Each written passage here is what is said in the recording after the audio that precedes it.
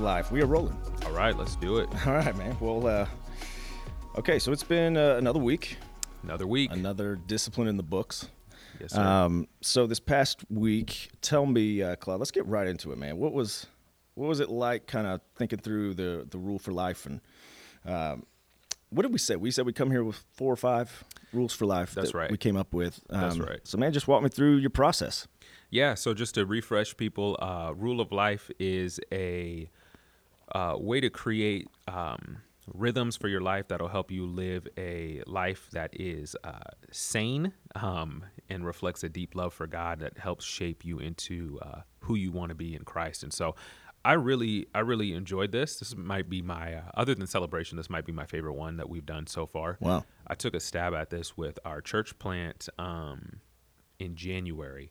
We did this as a kind of congregation-wide practice together. Rather than doing like a New Year's resolution, we handed out a card that explained a rule of life, gave some examples, gave some prompts to take some prayer and reflection to build out a couple rules of life.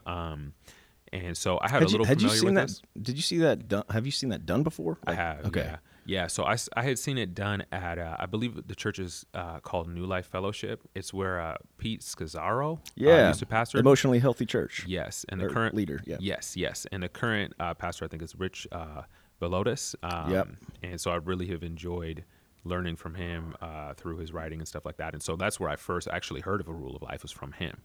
So anyway, I had a little bit of familiarity with it. And I think this time around, I learned, hopefully, from some of the missteps I made the first time around, where I think I was really, really specific in some ways that were sort of limiting. So this time around, I wanted to be a little bit more general. And you'll kind of see that reflected in the ones that I came up with. Yeah.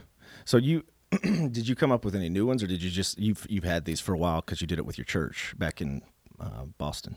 No, I came up with new ones. The ones that I had done in January with our church, I sort of have kind of been indirectly or implicitly sort of living by them a little bit. But this was a great chance for me to sort of refresh and say, new season, new place. What type of rules / rhythms, principles even do I want to live by? So I kind of came up with a new set. Did you kind of restrict it just to you personally, or did you loop in your wife and kids? Or I did me personally, and that was actually something I was thinking about on the way here. Was this time around, I kind of took it as a real personal, like, kind of mandate, so to speak. Yeah. But there's also kind of other rules of life that are more family and more Kelsey and I. Yeah. But this time around, I thought maybe for myself, just to be like more manageable, I would start in this way. But one of these, as we share, and one of these definitely is a family piece, and it's actually been pretty fun to see as I've been trying to do it over the last week or so. Cool. So you've started practicing these things. You didn't just come up with the rules. Right. Yeah, I started doing them a little bit. Yeah. Right. Yeah. I've Okay. been trying to do those. Usually I just come up with things and don't do them. But this time, this time, God is helping me. Man, that was my. Have you done the Enneagram? Yes. What are you? Most identify as a 9. As the peacemaker? Peacemaker. Yeah. Yeah, I think rule of life is probably. I'm a 7, so rule of life is probably the one I find most challenging. Like to say this is 7s are the least consistent. Okay. Right, and they're always just seeking for the latest, greatest thing. Yeah. And so to say, like, I'm going to do this every single day. Yeah. That's a challenge. Yeah, and that's similar for me. Actually, I was just reading about spiritual disciplines, the type of spiritual disciplines that map well with the different Enneagram types, and similar with the 9 type, where I am prone to sort of go for what's new. Spontaneity, novelty over routine, and that sort of comes from this desire to kind of just like sort of be slothful. So something like this actually is really important and really helpful for me. Yeah.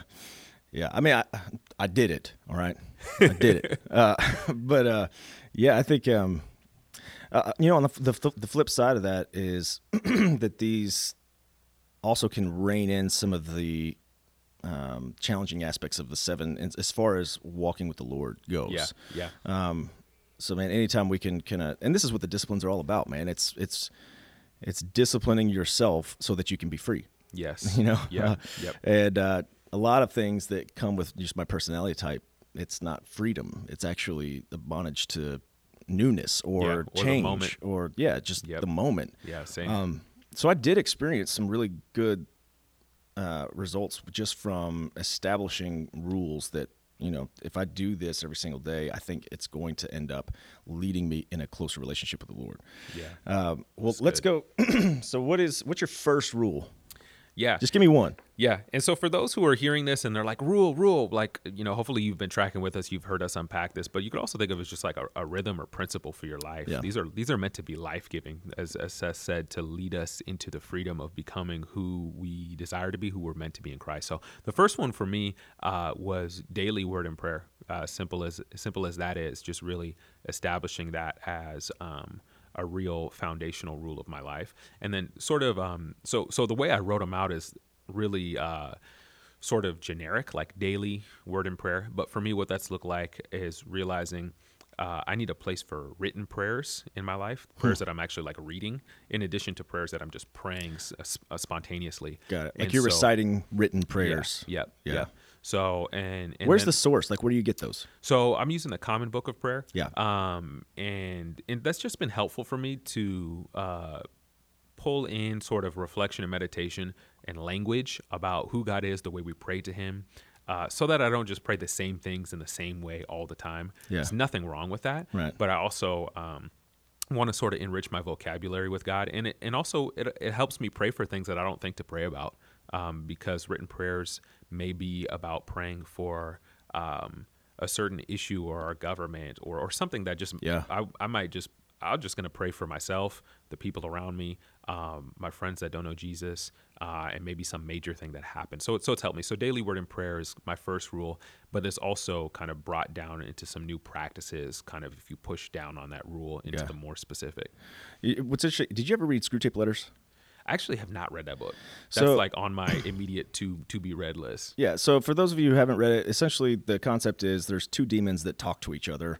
One is oppressing a person that's trying to follow God, and essentially one demon is mentoring the other. Yeah. It's And- written by C.S. Lewis, if you think this is super creepy. Yeah. So it really does give you a good window into some of the different tactics that we're prone to fall prey to in our relationship to the Lord. And one of the things he says that I thought was really profound, it comes to he's in the chapter about prayer, and he says, get your human to believe that like reciting a daily prayer or reciting a written prayer is inauthentic and invaluable or not valuable. Instead, get him to think that the only way to pray is just off the cuff and get him to think that's quote authentic. Because what they're essentially saying is if he just prays off the cuff for whatever he wants, he's going to constantly be focused on himself. Yes. And he flips that and he says, but if he starts praying recited prayers, he'll start to learn who God is. Yeah. And we can't have that. Yeah. You know? That's good. I thought that was pretty profound. So that really shaped actually a lot of the ways we lead our kids. Yeah, in I our remember we house. talked about that, the Lord's Prayer. And Yeah, for sure. yeah. For sure. Give me one of yours. So, yeah, I think, man, one thing that, I think like what you were saying, a lot of these things, some things you were already doing, Yeah. but just to codify it, like to get it down Yes. on paper. Yes. So one of the things that I've always benefited from is just, man, I've got to wake up before my family does. Because if That's a my good one. kids wake up, Yeah. if my kids wake me up, I'm a bad dad. Yeah. I'm tired, groggy, whatever. So it's incredibly important for me to discipline myself to get up, 45, 30 minutes before they get up, just to be awake. Yeah. But one of the things that, codifying for a rule of life is just, man, upon waking, just get into the Psalms a little bit. Just get into some biblical truth. Start planting it into the heart, to get me ready for the day. So I think prior to establishing a rule, I probably just wake up just to wake up. Yeah. Just because I saw the value of being awake. Yeah. But I think intentionally planting seeds in the heart of the gospel and the biblical truths, I think I've already seen how that's kind of changes the mindset, leading into the day. So that was good. That's What's your so second good, rule? man. That's so good. My second rule is daily Greek. So No. it is. It really No. is, man. It really is. It really is. So for me, I didn't go to seminary. So I went pro, so to speak. I went into the pastorate without going to seminary. Okay. So all my theological training. And You all don't that have the stuff, wounds. I guess so. So to me, I see it as all positive. Yeah. But to keep this one, to keep it brief, and so that's hopefully relevant or applicable. For me, it has just been, as I've been able to take some classes online. There's been some things that I've learned that I just don't want to lose. And so for me, it's basically, this means I'm reading a verse of the Bible in Greek each day. Okay. And, and so this is again sort of attached to a word and prayer for me. But it's also related to, like, God gave me an opportunity to learn something. Yeah. And I don't want to lose it. I want to keep it because it's something that helps me engage with God's word. Yeah. I'll accept that.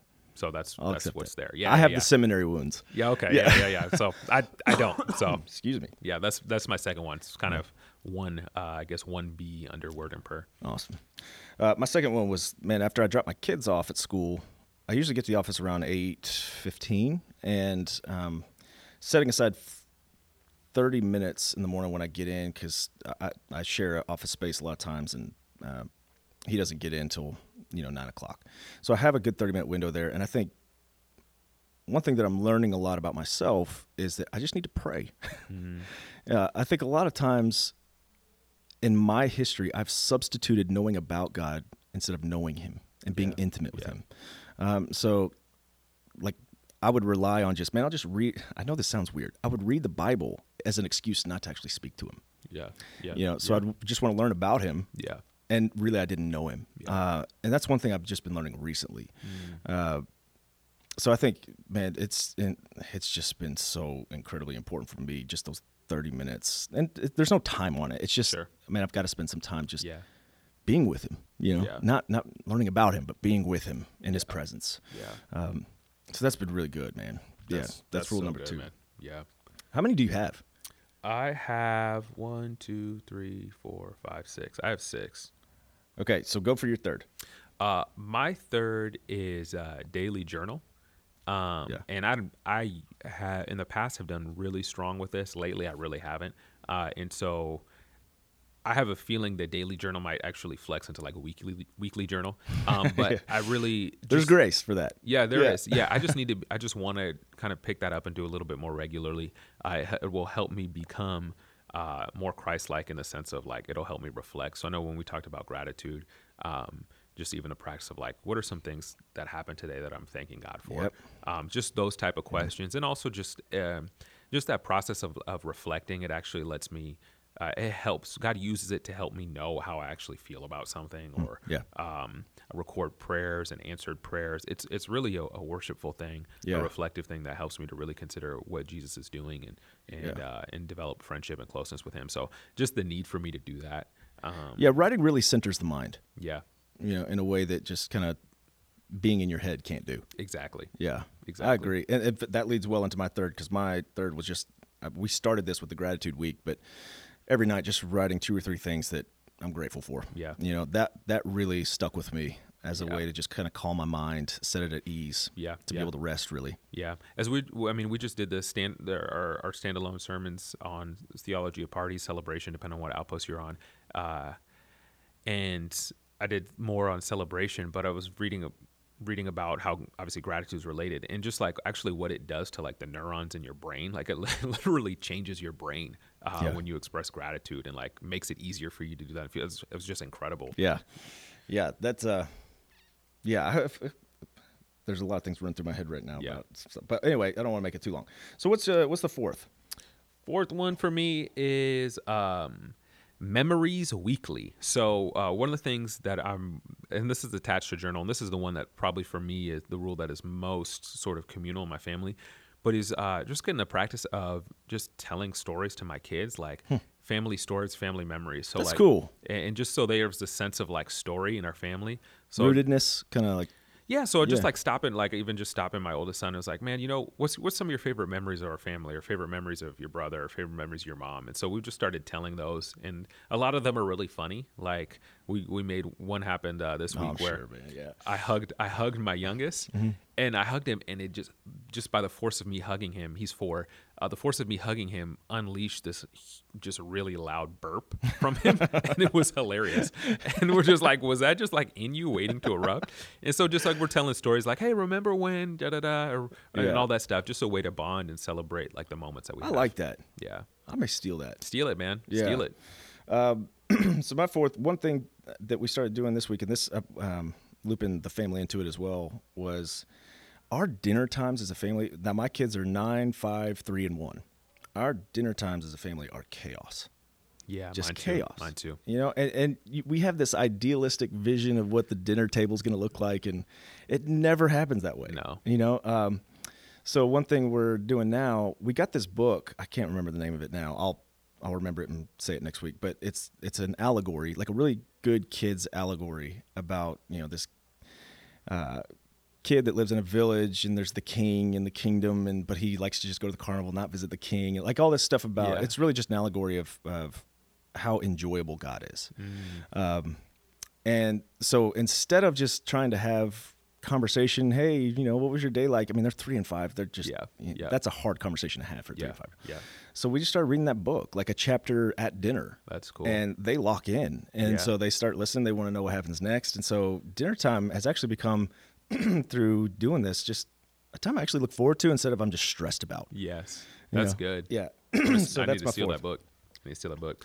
My fourth is create weekly. So just recognizing that God made me to be creative, and so just finding those creative outlets that I like. What are Creative the writing. outlets? Love to do creative writing, so screenplay stuff. I like to do some music stuff. Man, just I get a lot of different ideas. So it's not necessarily stuff that I'm creating that I'm like, hey, I'm gonna go do this with this thing. Maybe not. But it's just even that practice of me of creating, like I just feel like a healthier person, and just reflecting how God's wired me and the image of God in me when I create. Yeah. So just making sure I make space for that. Even if it's just, hey, I got this 45 minutes, I'd love to work on this story or write this thing or whatever it might Yeah. be. Yeah, that's a good exercise in faithfulness to steward his gifts. Yeah. You know, like, I mean, for me personally, I'll procrastinate on that stuff because I'll just fear it's not good enough. It won't be good enough. Yeah. If I sit down and start writing, it's just going to be nonsense. And so I just won't do it. Yeah. You know? But just pressing into those gifts that he's given you, I think that's a really cool exercise in faithfulness. Yeah. Yeah. And it's challenging, man. Like, you face your fears. Yes. To some extent. Yes. You know? Yep. Yeah. So it's good because it's creative. It's also humbling, you know, where it's like, oh, I got this idea. It's like, oh, that didn't really turn out. And, but it's like, yeah, I'm not perfect. Like that's not who I am, and I'm not meant to be, at least not in this age. So Yeah. I like that. My fifth rule was a monthly rhythm. So once a month, there's this retreat place that's about 45 minutes outside of Memphis. And just once a month, I initially had this really ambitious idea, man, once a week I'm going to get out there and just spend the day in prayer, reading, whatever. That didn't happen. Yeah. You know, once a week is a lot. Yeah. To drive 45 minutes and spend a whole day. Yeah. You know? So just once a month, you know, get out there and kind of reset.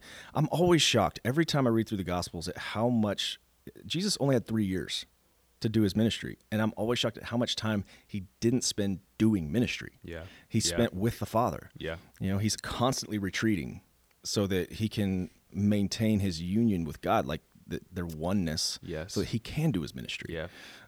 So that's always been a challenge for me, or really kind of like an encouragement for me to, man, those times are not wastes of time at all. That's good. They're clearly, you know, very important to if you're not having that, you don't have an effective ministry. That's just the bottom line. Yeah. If you don't abide. Yeah. Yeah.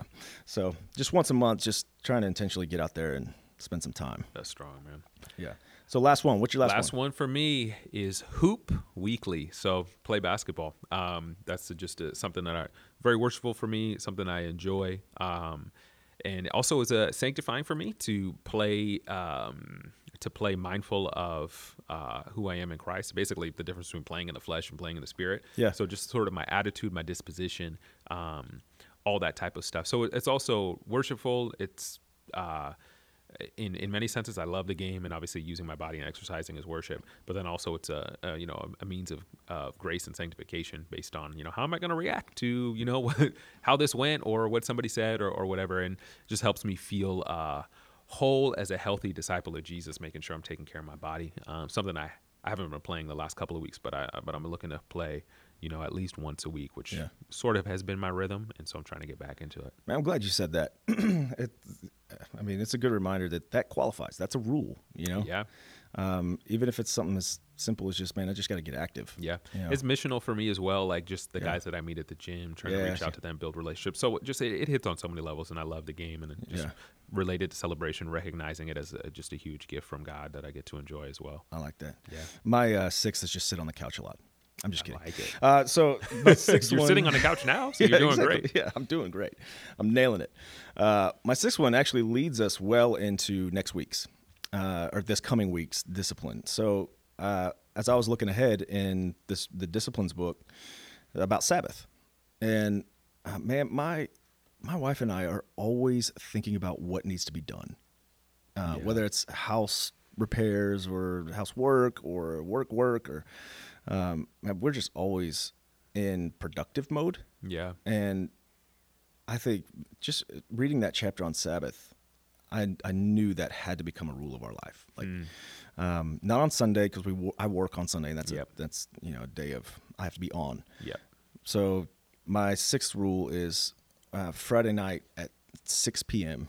She talks about this in the Disciplines book, but we light a candle, and to kind of mark the significance of that hour, and we intentionally go into that day as Sabbath and say from 6 p.m. right now until 6 p.m. tomorrow night, we're going to rest, and we're just going to enjoy being with each other. We haven't done it yet. This week will be the first one, but I think I can already tell we need that in our lives. We need that rule, so we're going to see what happens. So That's good, you want to man. talk through Sabbath a little bit? Yeah, let's talk through it. When we think about Sabbath, or when we hear it, it sounds like some sort of penalty or punishment. And yet the way it's described is that it's a gift that reflects how God rested after he had finished creating, that he entered into rest, not in the sense that he was tired, but in the sense that everything was good. Like he had made a good creation. Right. And even our salvation is described, Psalm 95, Hebrews 3 and 4, as entering God's rest, this sort of covenantal rest that we have with God because of the work of Jesus. And so the practice of Sabbath is really reflecting that. It's acknowledging our limits. It's also acknowledging that God is in control. It's also acknowledging that we need to set apart intentional time in order to enjoy by stopping. And so that's sort of the practice. Obviously, there's lots of debate on whether to what degree does this command stand? Sure, yeah. But as a practice, just even irrespective of that, as a practice, we can all admit that we need some rhythm of rest in our lives. Absolutely. That's 100% Absolutely. evident and clear. It's sort of more of a question. Sometimes people they work 7 days a week, so they have to, so there's no way to apply it. But that's sort of the principle at large. Yeah. The thing that struck me in the book, there's a line in her chapter, and she says Sunday, so she's just saying Sunday is the Sabbath. That could be any day, like whatever day you can take a period of rest on. And she says, Sunday generously hands us hours to look into the eyes of those we love. We have time for loving and being loved. That's good. Man, I don't know why that strikes me, but just this idea that even if we enter into 1/7 of our time is in rest and enjoying God's gifts to us. Yeah. That everything's going to be okay. Yeah. Yes. You can stop being productive. Yeah. The world won't end. Yes. Yeah. And everything's going to be okay. Yeah. But I think there's just this, and granted, this is part of our design. It's the way God made it. He made us to work. Yeah. But I think we've just idolized it to a point where if we're not working, we're not actually human. Like we're not valuable. Yeah. So I don't know why I love that. Just even the thought of just taking one day just to really soak in the goodness of God in my family and just rest. I can't wait. Yeah. It's good. And I think, for our listeners, I like the way Calhoun describes it. She describes it as it's a gift of God's repetitive, regular rest. It's given for our delight and communion with God. And related to what you're saying, Seth, it's time for being in the midst of a life of doing. And that can be a helpful way to think of it. It's time for being rather than doing. And I know for myself, I'm always thinking like, oh, like everyone's occupied in the house right now. Like I could go read another chapter of this book and be done with it quicker. Right. And it might be like, no, like everybody's taking a nap. Maybe I should take a nap too. Or, everyone's doing this thing. Maybe I should just get on the floor and play with my kids and just like be with them rather than feeling I need to achieve something. So there's a lot of different ways to kind of get after this. I think figuring out how your technology fits in this was also really good. At one point in our house, we had a phone box. So it was like, turn the phone off Friday night, put it in a box, don't turn it on until like Y'all Saturday still do night. I still have the box, but I haven't really been doing that. Yeah. That might be a good thing for me to bring back in light of this weekend, just in general, period. Yeah, where she said, prepare a Sabbath box or basket. That's right. Yeah.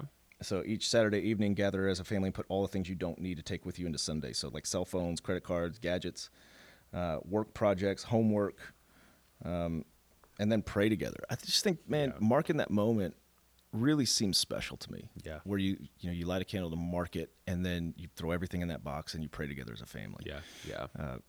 Just think about the effect that would have just on, man, your children. Every seventh day, they get that day with their family. Yeah. Become really special. That forms them, man. Absolutely. So I don't know why we just don't do this. It's just something we just. It's hard. It's hard. It's hard to switch from doing into being. There's always there's fear of missing out. We're so plugged that's in. True. We have expectations on us, spoken, unspoken, that like, oh, someone texts me, I should get back to them. We always fear, hey, what if it's a control thing too? I think, at least for me, like, oh, like I might get a text about Sunday on Saturday, so I kind of need to be able to check my phone. Yeah. And then also like, I read my Bible on my phone, so what am I gonna do without my phone? So there's all these things I can rationalize. Right. I've had numerous experiences where like I don't have access to my technology or something, like my phone dies or whatever, and a period goes by where I'm not connected, and there's never been a moment where I come back to connection and been like, everything is wrong now. Yeah. Like everything is wrong in my life that I wasn't connected. It's like, no, everything's still pretty much the same way. Yeah. Almost no one missed me. Yeah. That's another thing. I think this is going to make you realize how unimportant your work is. Like not unimportant, but how important God's sustaining you is. Yeah. Like you can work and that's great. God's given you that command and we can find joy in that. But kind of sitting back saying, you know what? I'm not that big of a deal. Yeah. And the world goes on when I retreat from it. Absolutely. For a day. So what is your plan? Like, are you going to do this? Yeah, we need to do this, man. My kids are also, Kelsey and I have tried this in the midst of church planting in Boston. We're feeling like we have people at our house 5 out of the 7 nights a week. We need to do something like this. So we've tried this.